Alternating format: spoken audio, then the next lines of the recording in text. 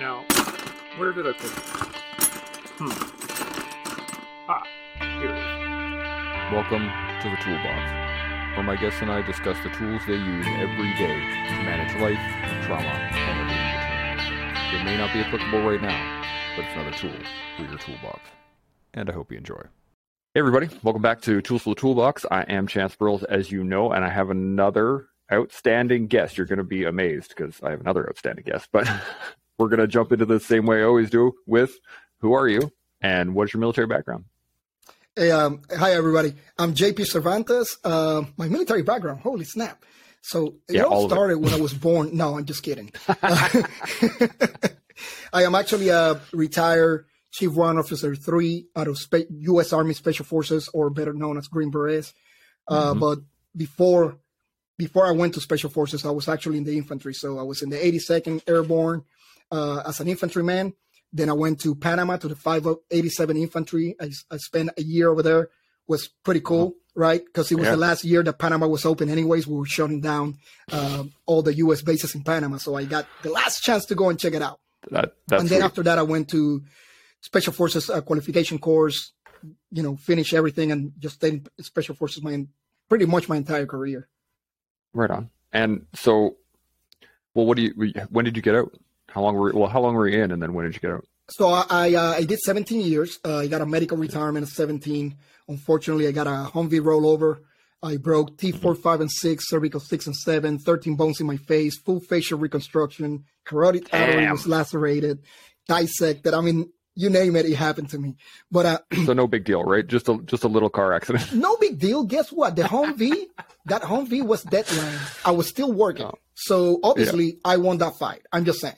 Obviously, 100%. So, I recovered pretty quickly, to be honest with you. I was not expected to even start walking until a year after the accident. And within, 8 months, I was deploying again because I was just a dumbass and decided I feel good, I'm good. And I did great. To be honest, I did great for a few years. For about 3 years, I was rolling, didn't feel anything. But unfortunately, when you don't let your body heal, eventually it's going to catch up to you. Yep. And that's exactly what happened to me. I started having all the headaches or the migraines and vision problems, and my own medics go like, "Hey, Chief, did you get tested for TBI after your accident?" And I'm like, "TBI, what's that?" And he goes like, "You need to go to the clinic." As soon as I went, man, they found all kind of stuff wrong with me. And at that point, I couldn't be in the team anymore. I'm like, you know what? They wanted me to stay in the team, but I'm like, no, I can't do that to you guys. I'll be putting you guys at risk. So I'll just go to a staff job. And I hated it, man. I'm glad they offered me a medical retirement. At first, I didn't want to take it because I'm like, dude, I got 3 years to go. But I knew it was going to be the most 3 miserable years of my life sitting on Oh, yes. Yep. So, I did it. And I'm glad I did because I needed those 3 years anyways to let my body heal and recover. So I'm glad I did it, and no regrets about that. Awesome. How long have you been out now? When did you get out? I'm a little bit young. I got out in 2011. 2011 is when I retired. Back in the day now. Holy jeez. So what have you been doing since then? So you took 3 years off to kind of recover, and then what'd you go next? Then I started doing contracting, started my own company. And then I started doing contracting, role player support. I was a role player myself for Marine Corps, for MARSOC, the Raiders. Then I started training law enforcement, providing support and training for the military as well, even for Special Forces. I even had the opportunity to train the same guys I work with. So that was pretty cool. And that's what I've been doing. And also private corporations. We do a lot of corporate security consulting and things like that. So right on. Then we got heavily involved into kidnapping for ransom and hostage rescue later on. And then because of that, we ended up doing a lot of human trafficking recovery operations as well. Man, that is an unbelievably prevalent problem that no one knows about. It blows my mind that most of the people, at least in the military that I know, have a general understanding of human trafficking, but the average citizen has no idea as to what happens and how it happens. It's mind-blowing. I tell people, if you live in a big city, if you got to drive at least 20 minutes to work every day, you experience human trafficking at some point during those 20 minutes. You just don't know how to recognize it. That's a good point. Because there's all kind of, a lot of people see human trafficking as the children that are, put in a room and used for sex, right? That's the only human trafficking they see in their minds. There's all the ways of doing human trafficking. You got the people that get brought in for a job, and then all of a sudden there's no job. They got no passports. There's nothing they can do. And now you got to work for free for the next 5-10 years until I let you go. Right? Yeah. That's human trafficking. To pay off your debt, right? Yeah, you got to pay off your debt. The debt that you didn't have in the first place anyways, but I made up a debt for you. But that is human trafficking. A lot of people don't realize that. Man. So, and you were also doing the ruck, right? The 222 or what's the... Yeah, correct. Yeah. Tell me a little bit about that. 222-mile Ruck March. That's the Let's Walk It Out event that we do once a year. There we go. Let's walk it out. Yep. And that's for suicide awareness and prevention. And trust me, so a lot of people ask me, so you guys do 222 miles throughout the year? We're like, no. We do 222 miles in 10 days. That's an average of 22 miles per day. And trust me, sucks. Yeah, that's a long walk. It's a long walk, especially when the fire department makes the wrong turn. Then you got to add 2 or 3 miles to that day. Add a little bit. I'm sure, and they're sure they did it like by accident, right? Like, oh, whoops. Taking on the big circle, like, yeah, we're going to add a couple miles on here, just like the old instructors used to do, right? They'd run you past the barracks and be like, no, there it goes. Yeah, exactly. Awesome. No, but that so event what do you... I'm sorry. No, I was just going to ask you what it does, how it helps, et cetera, et cetera. So normally in the event, what we do is we bring a few foundations, right, that deal with suicide awareness and prevention, whether it is because this benefits military, law enforcement, first responders, right, everybody, not just the military. Absolutely. So we bring organizations that deal with that, and then they benefit from that event. All of the proceeds will be split between all the foundations that are picked that year. So they come in with their expertise, and also they bring their anything that they get to offer, all their resources to the table as well. That way other people can find those resources. So, it is a big marketing. So we're marketing the foundations that come in, we're marketing their resources, we're making sure people are finding those resources as well. And then when we actually do the event, it's just amazing. Just the bringing everybody together. When we go through each town, I mean, we go from Fayetteville, North Carolina to Camp Lejeune, North Carolina, and then back. So when we go through all those small towns, they really appreciate the military in the first place. So when we go by it and, they see us walking, they come out running out of their houses and they say thanks, they bring us treats and Gatorade. And we had this one kid that came running and brought us one Gatorade. And there's like 10 of us walking and we're like, man, we really appreciate it. And he kept looking around because he couldn't figure out to which one of us he wanted to give the Gatorade. Yeah. And we're like, don't worry, buddy, we'll split it. Yeah, we'll pass it around. Everyone will get a sip. Yeah, everybody gets a sip. But it's really cool because we got a guy that never served in the military, but he was a first responder. He was a firefighter, and he was actually in 9/11. He lost a lot of guys over there in New York when he was in the fire department over there. And he drove from New York to North Carolina to join us for one day. Damn. And we're like, that's awesome. Man. And he was hurting, but that guy did not quit. He said, if you guys got to drag me along the route, you will drag me, but I'm not stopping until we finish the 22 miles of today. And he did. That's outstanding. It's pretty cool. He brings a lot of people together. He just spread the word. You just get people talking about the issue because a lot of people don't want to talk about it. Yeah. Right? They're like, ooh, don't talk suicide. It's a taboo. It's like, but if you don't talk about it, people don't know about it. Exactly. Right? And then if you talk about it, maybe the people that are thinking suicide are more willing to talk about it themselves. And that's what we're trying to do. Yeah. That is awesome. That, I run a similar event, not that kind of an event, We have I do the Canadian Walk for Veterans, and it's a 5K jaunt. Like, it's meant to be a stroll, but the whole point is so that people can get out and walk with their veterans, with their first responders, right? Oh yeah, it was nice. And John just decided one day that he was going to walk 76K for the walk, and I was like, well, damn, all right, way to put us all to shame there, buddy. Thanks for the John goes like, that was I'm gonna one up you. Yeah, exactly. Yeah, so he's awesome dude. I love it. But again, the point is just to get people talking to each other, right? Correct. We can always learn something. We can always engage with somebody. And, rarely here in Canada do most average citizens get to actually interact in a non-formal environment without the barrier of uniform or, yeah, you know what I'm talking about. So I totally get it. It's nice to see organizations connect with the communities so that people actually can talk about this stuff, because you're right. Everything, it just needs to be in the air. Yeah, it's a hard topic. So it's a lot of things, but the more open you are, the easier it is to do. Yep. So with your medical release then, and 3 years of recovery, how did the transition go for you? Was it like an easy one? Did the VA take care of you, or was it just like a complete shit show? So when I first transitioned, luckily for me, when I did my medical retirement, before you used to do your retirement, you retire and then you put in your VA claim, right? And then you got to wait whatever amount of months to get your rating and then get your first payment from the VA.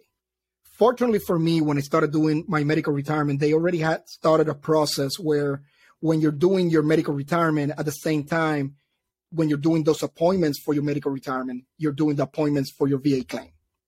So you do everything that you need to do medically before you even get out.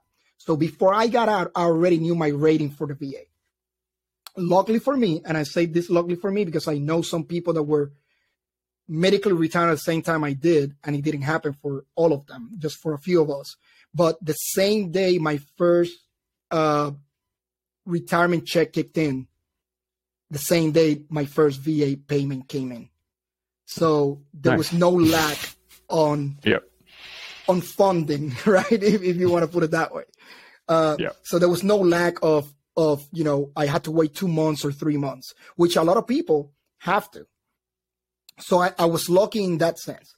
And then when I went to medical wise, when I went to the VA and registered for the VA and get all their services, I didn't have a problem. I actually want to say I never had a problem with the VA per se until probably about 2 years ago. But besides that, every time I needed something, every time I went to the VA, I never had a problem. But again, same people that use the same VA that I go to have problems. So I think it's just luck. That's the way I look at it. It's just luck. Yeah. It really can be sometimes just who you get that day, or who's the one signing your paperwork on that day. I had a similar experience. Actually, my release was pretty good. I had all the paperwork thrown in front of me before I was out. We applied for everything. I found out that I was going to get covered.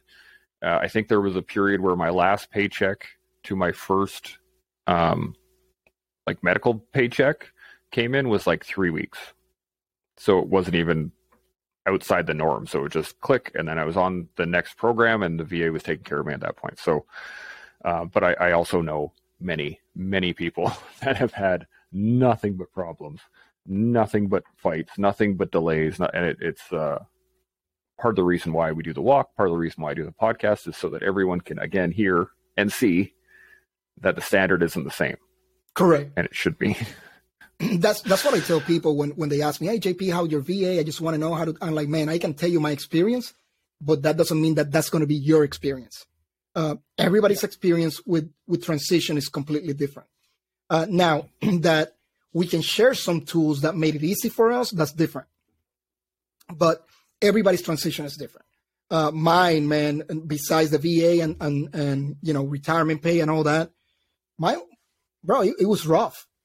to be honest, it was rough. Like, I had no idea what to do with my life. Of course, after 17 years, all you know is getting up in the morning and going to work, going and do PT and all that stuff, right?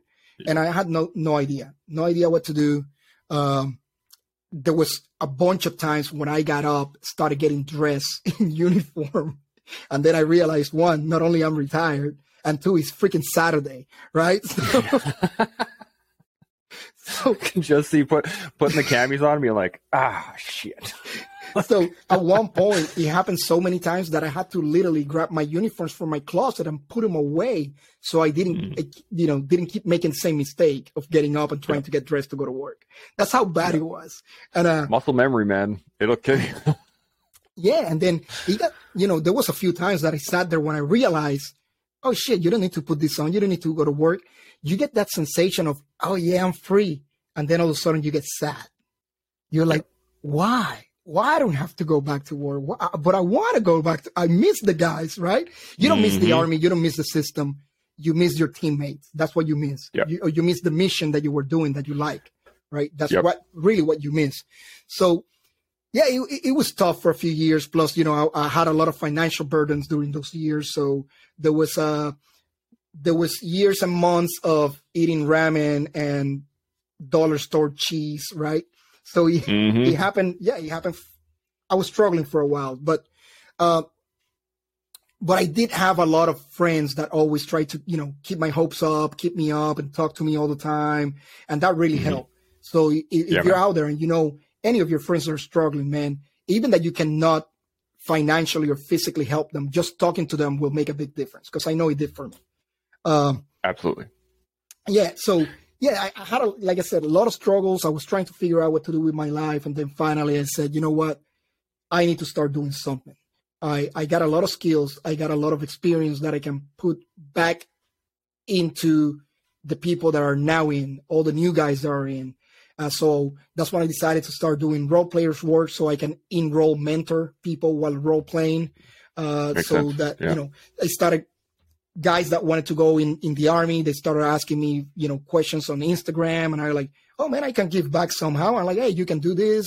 Here's a PT program. I didn't put it together. Somebody else did, but it's great, and kind of like that actually kind of helped me feel that I was actually doing something good, that I'm actually needed. You know what I'm saying? Even that nobody really needs me, but I felt like I was needed. And that was really something that actually kept me going.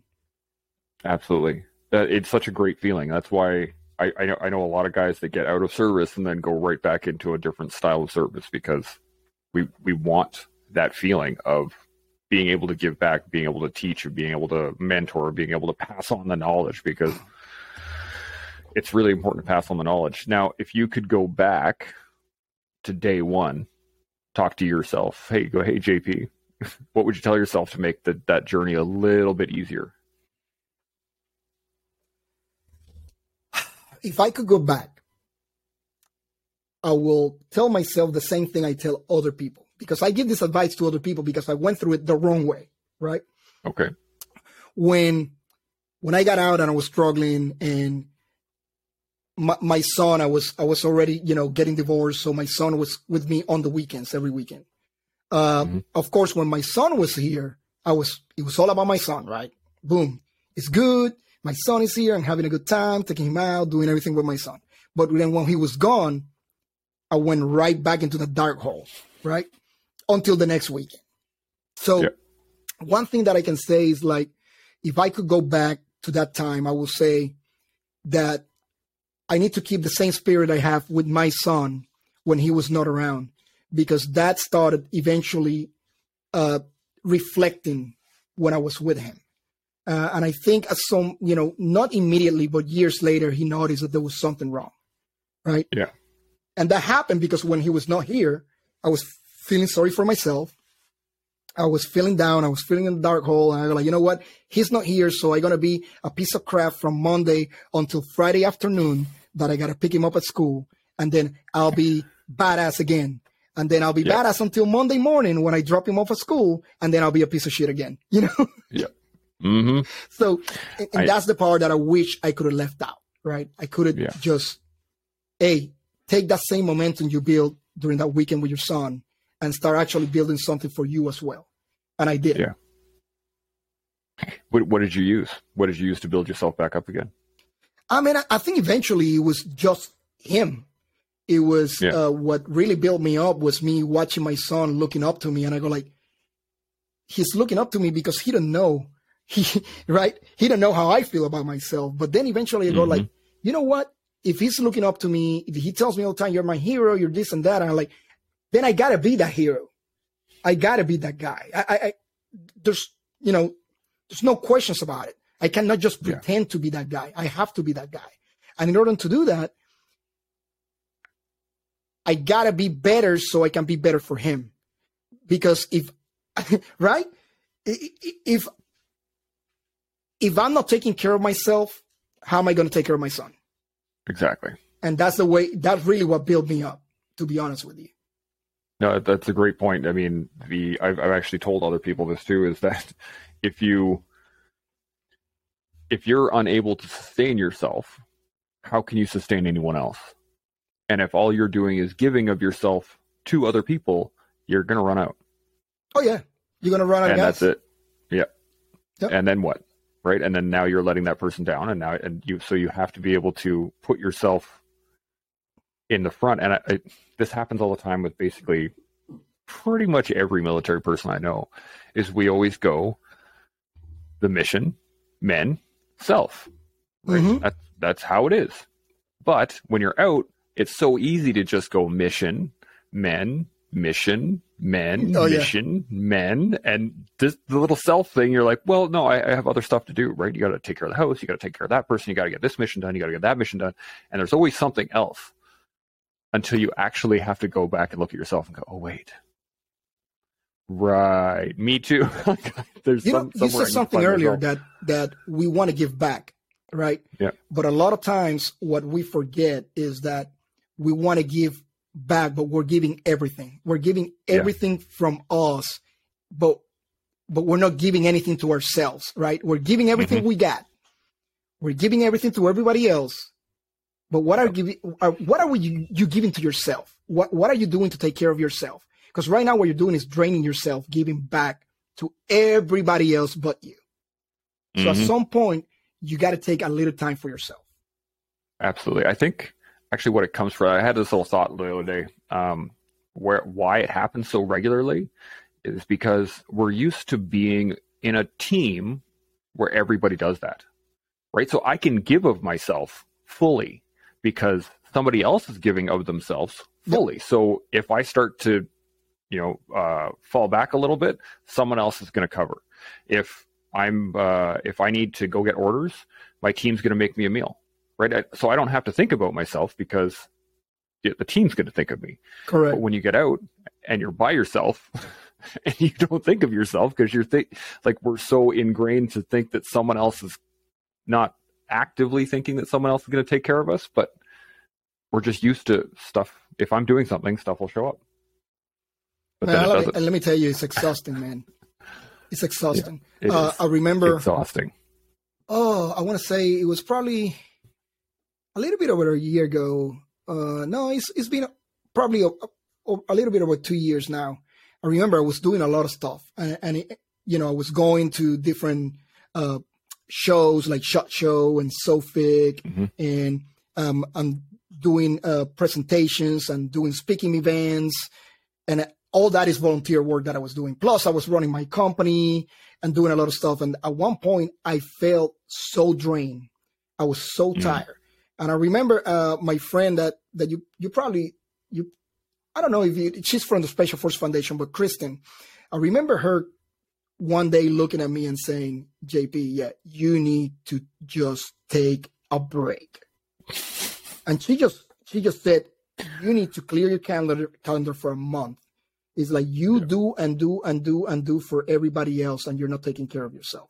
And I go like, no, I got 2 more events that I gotta go and do. And she goes like, and because they were for Special Forces Foundation, she goes like, no, you're not doing them. You're gonna take a break. You're gonna relax for a month and just do you, whatever you want to do, whether it is sitting at home, going to the bar and drinking, whatever, but it's for you. You're not doing it for anybody else. And let me tell you, I took a month. It made a big difference. It made a big difference. It just drains you, man. It just drains you. And then you're trying to be what everybody else wants you to be, right? Everybody wants you to be this guy. Everybody wants to be that guy. And then meet everybody's expectations, you know? Yep. Oh my God. And at some point you go like, bro, can I just take a nap? Is there a cot somewhere? Like, I just want to lay down. Yeah. I know exactly. Yeah. It's a killer, man. And it will, I don't know how many advocates I've seen come and like they do the same thing, right? Like, I got lots, let's get her done. I'm going to go here. I'm going to do this. I'm going to do that thing. I'm going to go over here and blah, blah, blah. And you're just sitting there like, okay, we'll see you in 6 months. See how that feels, right? Like, and as much as you can tell others to be like, yo, man, like, bring it down. Just take your foot off the gas a little bit. It sometimes you just got to learn the hard way. Yeah, no, you do. All we can do. Yeah. I did. And let me tell you, sometimes, like, I haven't done it lately. Like, in the last few months, I've been really, really chill. But let me tell you, sometimes I go and it takes somebody else to tell me, dude, slow down. Right? Mm-hmm. And now I learn now, though, that when somebody tells me that, I don't take it as an offense, something offensive, right? Like, why are you telling me to slow down? Now I go like, oh, snap. Okay. Let me figure out what's going on, all the stuff that I got going on. Man, yeah, I need to slow down. Yeah. Yeah. It's really fascinating, actually, I find, to see how far, like, I used to go back when I first started getting into advocacy and how much stuff I would do constantly. And then I look at what I do now and I'm like,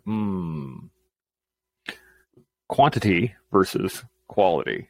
Right? Yeah. I'm spending my time doing the things that I really care about, that I want to get done, and I'm pacing myself enough that I can, you know, make it through all these things. Whereas before I would have just, you know, drive the body, and then you know, and that's one thing when you get into advocacy, right? When you try to help people, you know, especially with PTSD and stuff. A few weeks ago, I got a message from a friend of mine that goes like, hey man, I'm struggling right now. Can we talk? But bro, I was struggling myself. Right. So my reply to him was like, bro, I'm a freaking mess right now. I'm the last person you need to talk to. And he was like, Roger that, going to my next number. Bro, I mean, I was struggling. I really was, and there was no way I could help him, because I'll probably tell him, hey, man, how about we go and get messed up and start shooting it up? Let's see what happens. Yeah. Right? It's like, no, that was not a good idea. And, you know, I've had to do the same thing. You know, 2 o'clock in the morning calls of, hey, I'm not doing well. And I'm like, sorry, man, I don't have it in me right now. Or here's another person you could call. Try this person. Or like, you have to be able to set up those boundaries and say. And that doesn't mean that you don't care. That means that you, when you start advocating for things like this, you get drained as well. You know, you a lot of times we try to take the burden of other people on us as well.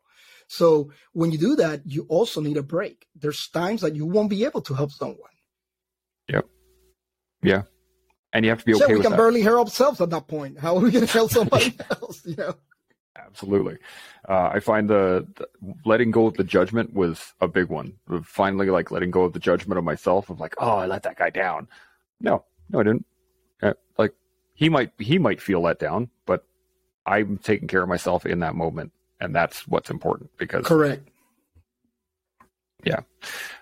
So we were talking earlier about visualization. And I think this was such a great point when we were messaging back and forth, because I haven't talked about it a lot. And it's not only effective physically for when you're, running drills or trying to figure out what your next goal is, et cetera, but it's really good for stepping out of your own body and like detaching when you're really agitated and being able to try and figure something else out, or apply it to art, for instance, like we were talking about. But the question I had for you was, how did you make that transition when you, like, we use visualization in the military all the time, right? You're going to do drills. I'm going to do this, blah, blah, blah, blah, blah. You can envision it in your head, and then you work through it.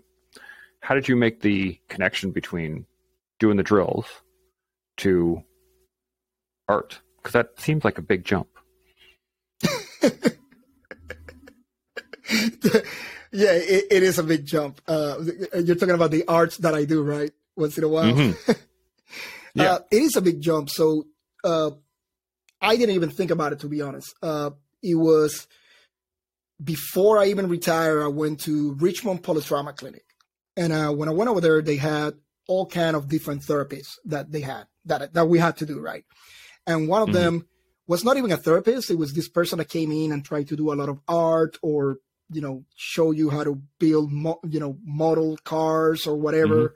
And they just left you a lot of stuff. They're like, hey, play with it, do whatever you want. And I never wanted to do it when he was there because, to be honest, I was like the only special forces guy in there, and I needed to be tough.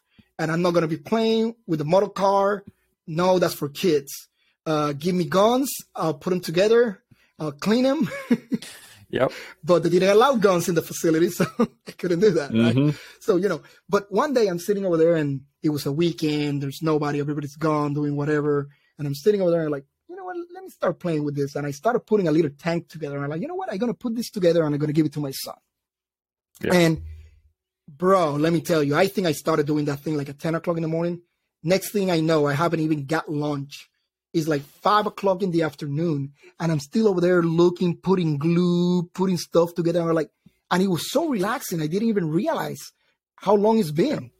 And I go like, man, this feels really good. So I took a little kit and I brought it to my own room because I'm like, nobody's going to watch me doing this in public. So I took it to my room, man, and I spent days and nights just building stuff. And I'm like, this is pretty cool. Yeah. So I get out of there. Now, fast forward years later, when my son was staying with me on the weekends, one day we went downtown, and I remember that in his school, he went to this art place down here downtown, Greg's Pottery, and they got a lot of pottery over there and stuff like that. So I go like, hey, JP, you want to go back to that pottery place? And he goes like, yeah, Papi, let's do it. So I went over there, and I bought a little art for my sons to start painting. And the lady goes like, hey, would you like one to paint as well? And I'm like, yeah, let me compete with my son who gets the best one. Man, bro, I started painting that thing and time just flew by. And I was so relaxed. And normally I'm always paying attention to who's around me, who's coming, who's not coming. I didn't even care. Like you can come in there and start shooting up the whole place. And I will probably still be painting my little elephant that I was playing. Yeah. Painting at that point, right? I'm like, oh, elephant has got to look good. I don't care what you're doing. And I found that so relaxing that later on, I just started doing it on my own. Nice. I think I posted one of those on Instagram, I think months ago, and everybody was making fun of me about it. I'm like, dude, you got no idea how relaxing it is. You go over there, you do your painting, whether you're doing that. I know guys that got into knitting hats, right? Yeah. And they feel very relaxed doing that. It's whatever you can find to make you forget about what's going around you. Not totally forget, but just get distracted. It's going to be good. And when you live there, even if you got a shitty art, you're going to feel accomplished. I did this. Yep. It was fun. I was relaxed. And you know what? It's my art. I don't care what anybody thinks about it. Right? Yeah. So I think it's a good thing to do. If anybody out there that want to try it, I'm telling you, whether it's painting, whether it's painting pottery, whether it's doing the actual pottery yourself. A lot of people get into that. Kind of like the movie Ghost, Especially when you get Patrick Swayze like reaching around on top of you and stuff. Just make sure you look like Patrick Swayze, though. If you don't look like Patrick Swayze, then that's a no-go at that point. It's a no-go at that point, bro. Do you think it's the focus? Because I know like when I'm running drills, I'm super focused, right? Like that's the only thing in the world at that point in time for me is that I am the rifle or the pistol and me are one, and I just work. And then, yeah, time disappears. Do you think there's a difference between the work side of it, of the focus, versus the artistic side of the focus? Or do you think it's like the two sides of the same coin? Yeah, it's two sides of the same coin. I don't think there's a big difference. It's just it's a different task, but it's still the same focus, right? When you're doing that art, whatever that might be, not only your focus, but the attention to detail also is something that we like, right? So we're paying attention to detail, and if the paint, went too far to the right, no, that's not how I wanted it. Oh, I messed up, right? Now, retraining or whatever, right? So it's the focus and the attention to detail is really what makes us relax, because that's what we've been doing our entire careers. Yeah, it's nice. I always think of working on what's important, and at that point in time, getting that little blue streak right in the line. That's important. Or attaching. I remember I did this. I've been doing models most of my life, and I did this really awesome pirate ship back when I was a kid, and it was I think it was like maybe 9 or 10 inches long. It had rigging. Like I actually had to put the things on. It had all the little cannons that you had to glue on specifically by itself. And I did the same thing. You get totally engrossed in it, and you were just, everything in the world is in there. But I think also what it does is it allows us to break something big into smaller pieces. Correct. Do you find that helps that way too? Yeah. I mean, think about it. I always joke about this, but about 40% of veterans' business, what are they? T-shirt companies. Yeah. Right? They got to make the mold. They got to do this. They got to do that. They got to print them. They got to make sure it's high quality. Once again, focus on attention to detail. What the other 40% are? The other 40% are woodworking. They get into woodworking. They make flags. They make tables. They make whatever you want. Why? Again, is the focus and attention to detail. It's relaxing. And then the other 20%, they just do whatever. But those two are big. T-shirt companies, t-shirt head embroidery, and then your woodworking companies. That makes about 60 to 70 to 80% of veteran business. And absolutely, that right there, there's a reason for it. I think there's therapy. 10% of coffee too. Oh, well, yeah, coffee companies as well. My bad. No, but I mean, it's the same process, right? Attention to detail. Attention to detail, the focus that you need, and it's just therapy for you. Yeah. Think about it. So how does the visualization play into it for you? How do you pre-work out what you want something to look like ahead of time, and then work it out in your head and then run through it? Or is it just as you're doing it, it's kind of... No, so I normally do my mission planning, right? Do you draft a set of orders for yourself? Yeah. There's an entire operation orders and everything. No, I look at it and I go okay, what do I think I want this to look like? What colors do I want to use? Even before I go and pick the colors, right? And then I look at it and I go okay, what colors do I want to use? Do I want to do do I want to do color by color, or do I want to do a base color first and then put the other colors on top? I mean, I think about all that stuff, trust me. And based on that, then I go and tell the lady, it's I would like that color, that color, that color. I need a lot of this one because I got to use it for base. And she's like, got it, right? So I already got a plan. Now, that a lot of times that plan change during the process, yeah, it does. It's not the plan change. It's just I forgot what my plan was in the first place, and then I just wing it from there. Wing it. That's awesome. Well, no plan survives first contact, right? The moment that paintbrush hits the canvas, well, I have no idea what I'm doing now. Yeah, I don't even know what I'm doing. I'm just gonna go for it. Yeah. I think a lot of it also, especially not only the physical drills, but the artistic side, or I find jiu-jitsu really helps. I find anything that involves physical movement, for me, that's a big one. But I also love fabricating. I love doing metalwork. I love doing woodwork. I love doing all the kinds of stuff. It is, as you said, I can see why apparel, woodworking, and coffee are the three, what are the three things we do when we're in the military? We look for cool shit, we like building stuff, and we drink a lot of coffee. There you go. So I think it helps to it's going through the motions still, right? You're still kind of doing the same work, just at a slightly different angle.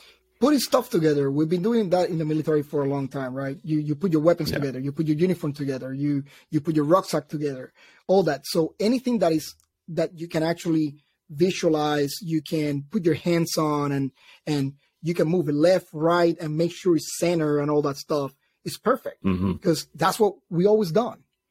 You know, you go to your team room and you make sure that the desks are in the right spot, that the computers are either on the left or on the right or in the middle, not one here, one there, right? So you're always making sure everything is aligned. That's what we do. It's not on CD, by the way. It's just that we like it done right.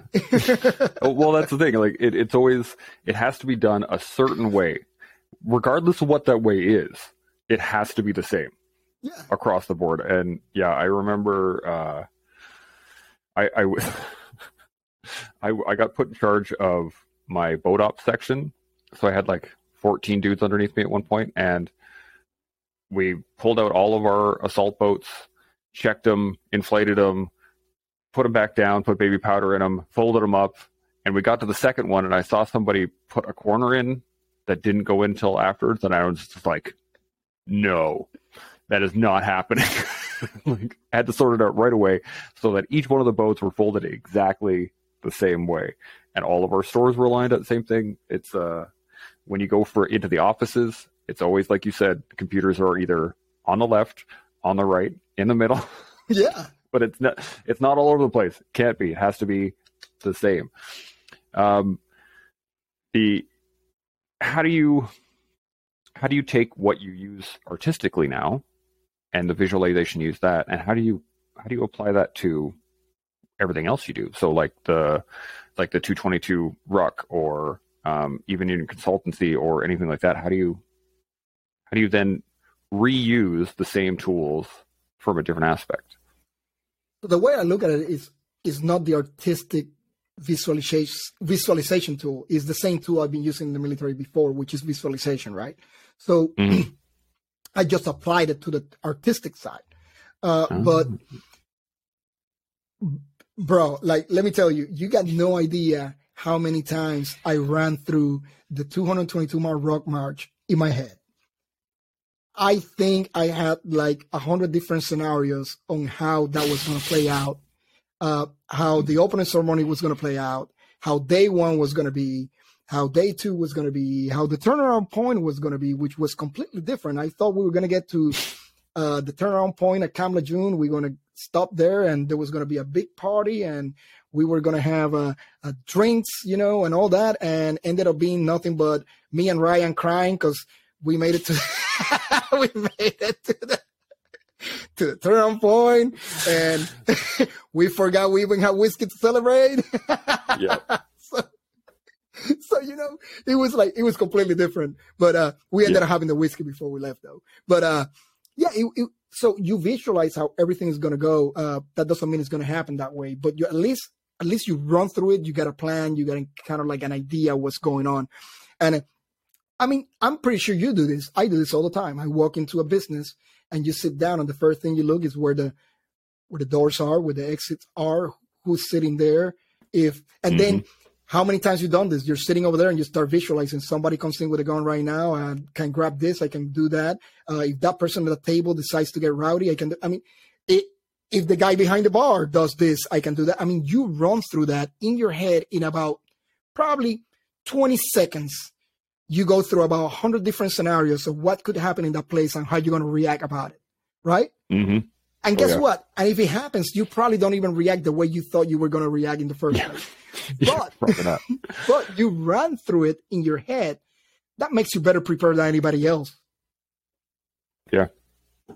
Yeah. It blows me away, actually, that so many people go through life without understanding that shit can happen at any point in time. And you can either be ready for it, even just in the slightest amount of going through it in your head, like, yeah, okay, that could go down, or that could go down, or that could go down.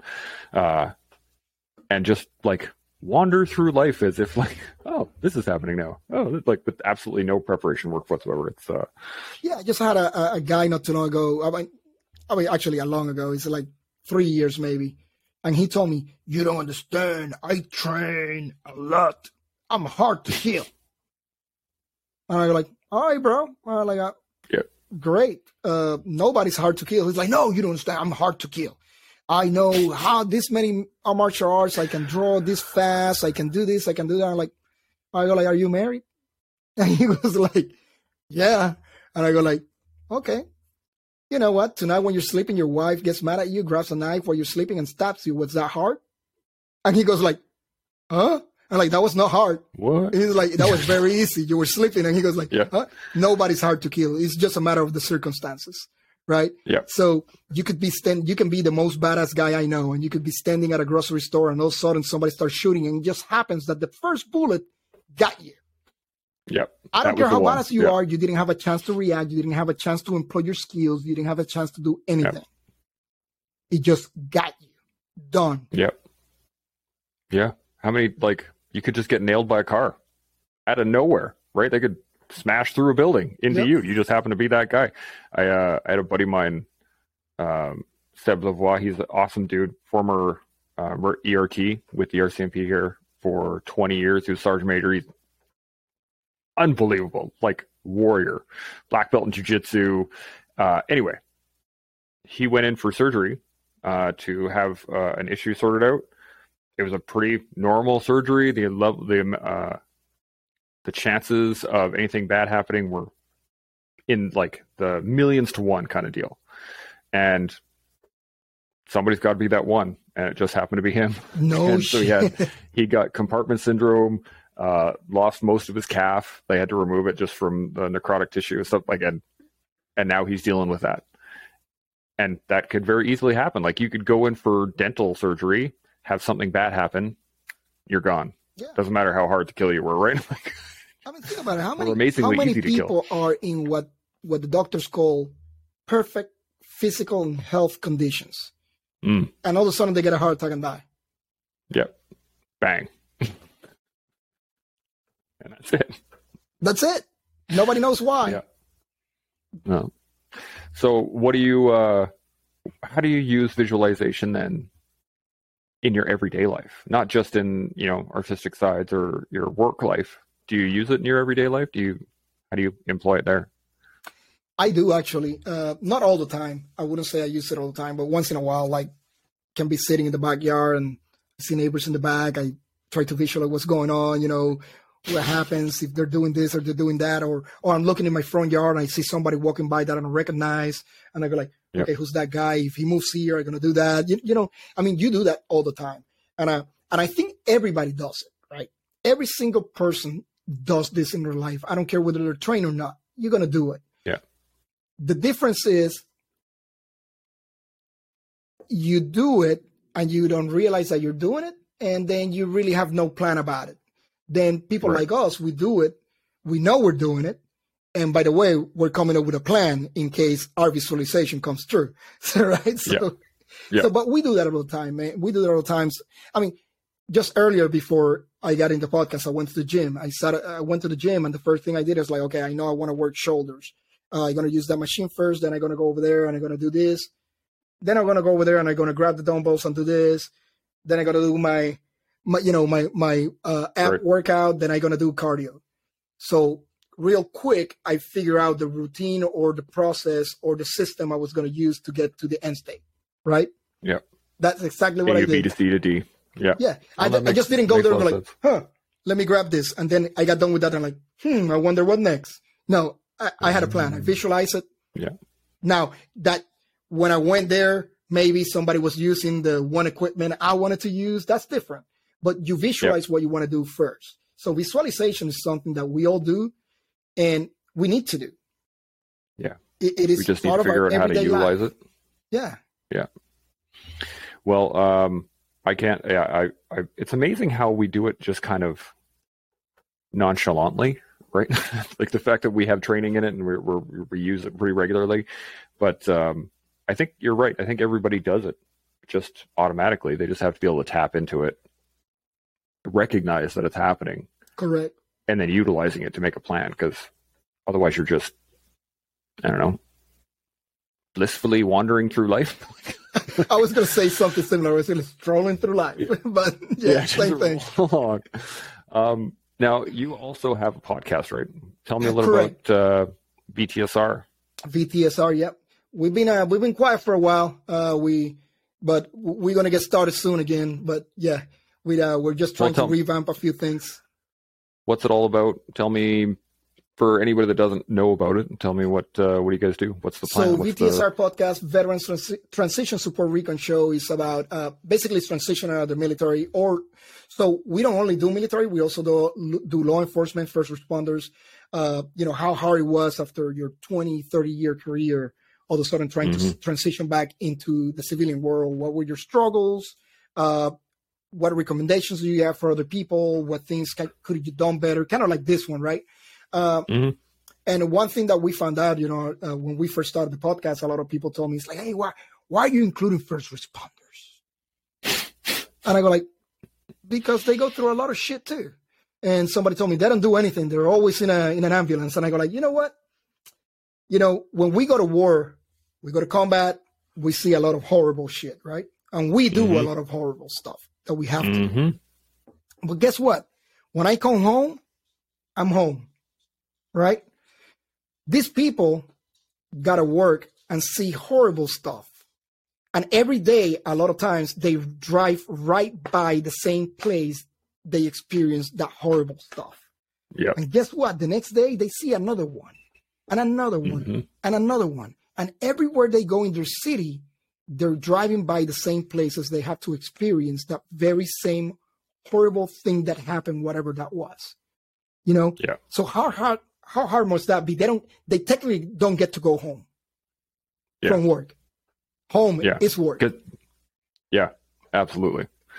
My buddy John put it really well at one point, was that he said, as a soldier, you get to go somewhere and do stuff and then come home, right? And it's like stepping out of your house to go deal with stuff, but then always having that safe haven, same way, right? Like you can go back into your house and you're okay.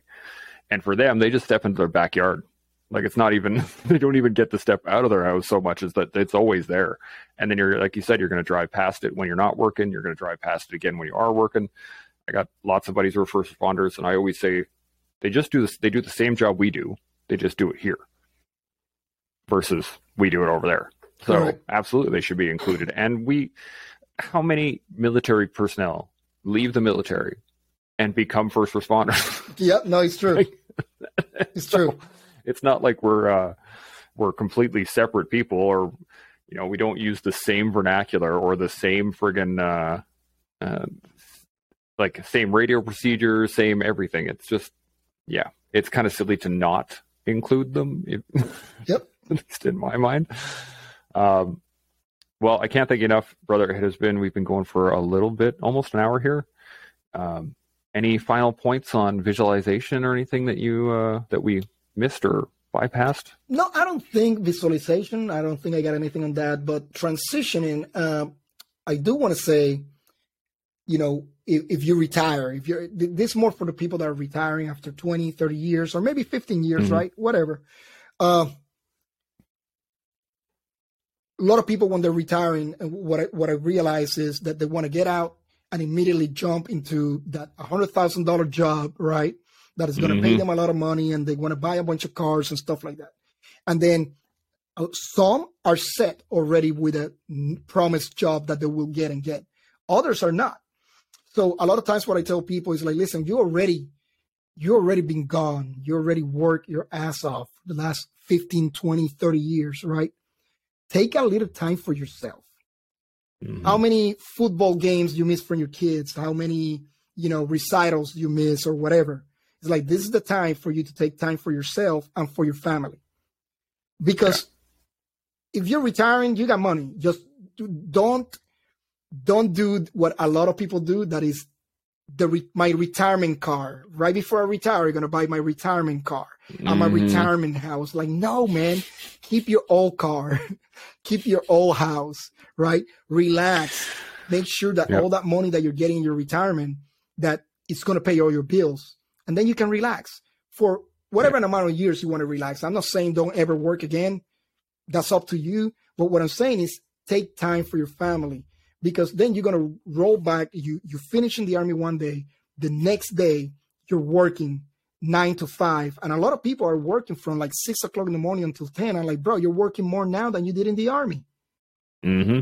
Right? Oh, yeah, but I'm making $100,000 or $200,000. I'm like, yeah, but you're not enjoying it. You can't even see your kid in the morning or see him when he go to bed. Yeah. Right? So is it worth it? I mean, if all you want is money, great. But if you want to enjoy, have quality of life and enjoy your retirement, then spend time with your family. You haven't seen them in years, technically, right? So spend time with them. Yeah. And then start looking for whatever else you want to do to add to your income. But that's just me, right? A lot of people just want to jump into the money because they think, oh, I'm going to do this only for 10 or 15 more years, which is not true. Every single person that have told me, I'm going to retire and I'm going to do contracting for only 5 years, make enough money to save in the bank, pay my bills, and don't ever have to work again. 20 years later, they're still doing contracting. Yep. Right? Still doing it, yeah. So it never freaking happens. But guess what? The day that I know one guy that was planning actually on finishing doing contracting. He was doing the last trip that he was doing. He gets home, dies in a car accident.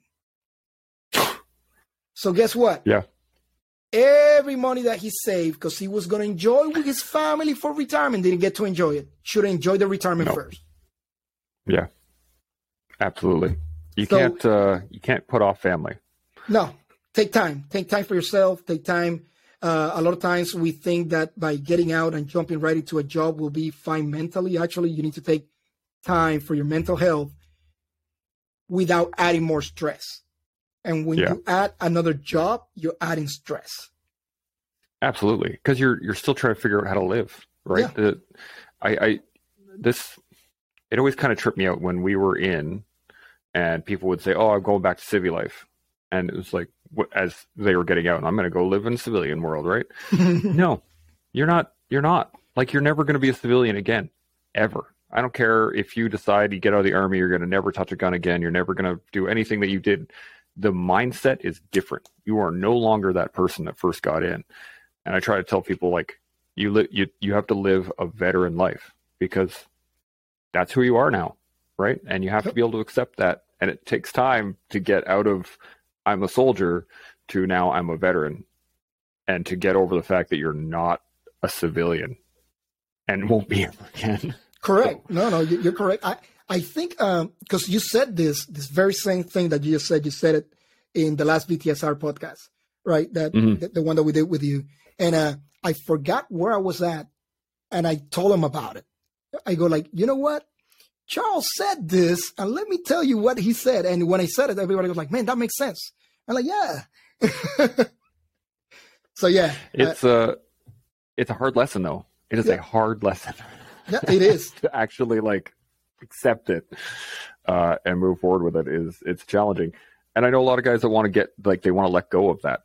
They don't want the military life. They don't want to hold on to it. They don't want to be that, vet bro dude who's it's got the big USMC friggin' across the back of their truck windows, or the wandering around with the Army t-shirts or whatever. But that never goes away, man. You'll always have those skill sets. Well, to a degree. If you don't train them, obviously they kind of rust a little bit. But like you said, we'll walk into a store and we'll always we'll be watching people. Yep. We'll be just making sure everything's good. So, I got security. Yeah, exactly. Absolutely.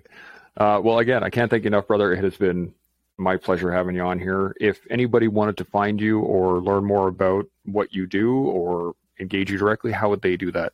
Yeah, you can find me on Instagram as JP Cervantes 180 Alpha. That's JP Cervantes, CERVANTES 180 and A for Alpha. Alpha. And nice. You'll actually, as soon as you type JP Cervantes, probably my profile will come up, unless there's a few out there that are using my picture to scam women, but that's not my problem, I guess. I don't know how they do it. You know how hard it was for me to even find a girlfriend, and these guys are scamming women with my pictures. I'm like, how do you do that? How do you do that? I don't know, man. I thought the same thing. I was like, how do all of a sudden there's always stories about people that are like being taken advantage of by these people and that person, this person. And I'm like, but I can't even meet like the dude down the street, let alone. It's messed up. But no problem. I really appreciate you inviting me to the podcast, man. I really appreciate that. It is absolutely my pleasure. I can't thank you enough. It's great conversation. I think there's definitely a lot of tools also throughout this that people are going to be able to take a hold of and really utilize moving forward. So hope so. Thank you again, brother. It's been awesome. All right. That concludes another episode of The Toolbox. I really appreciate y'all listening. It has been my absolute pleasure bringing you this guest. If you enjoyed what you heard, please like, share, subscribe, do all that other wicked stuff. It helps me keep the lights on. To all those out there putting it on the line every day, I just want to let you know that I appreciate you. Military, veterans, first responders, civil servants, you name it, keep this place running, and I really do appreciate it. So thank you. Don't forget, stay open, stay humble, stay focused, with grace, not slack. Gmo.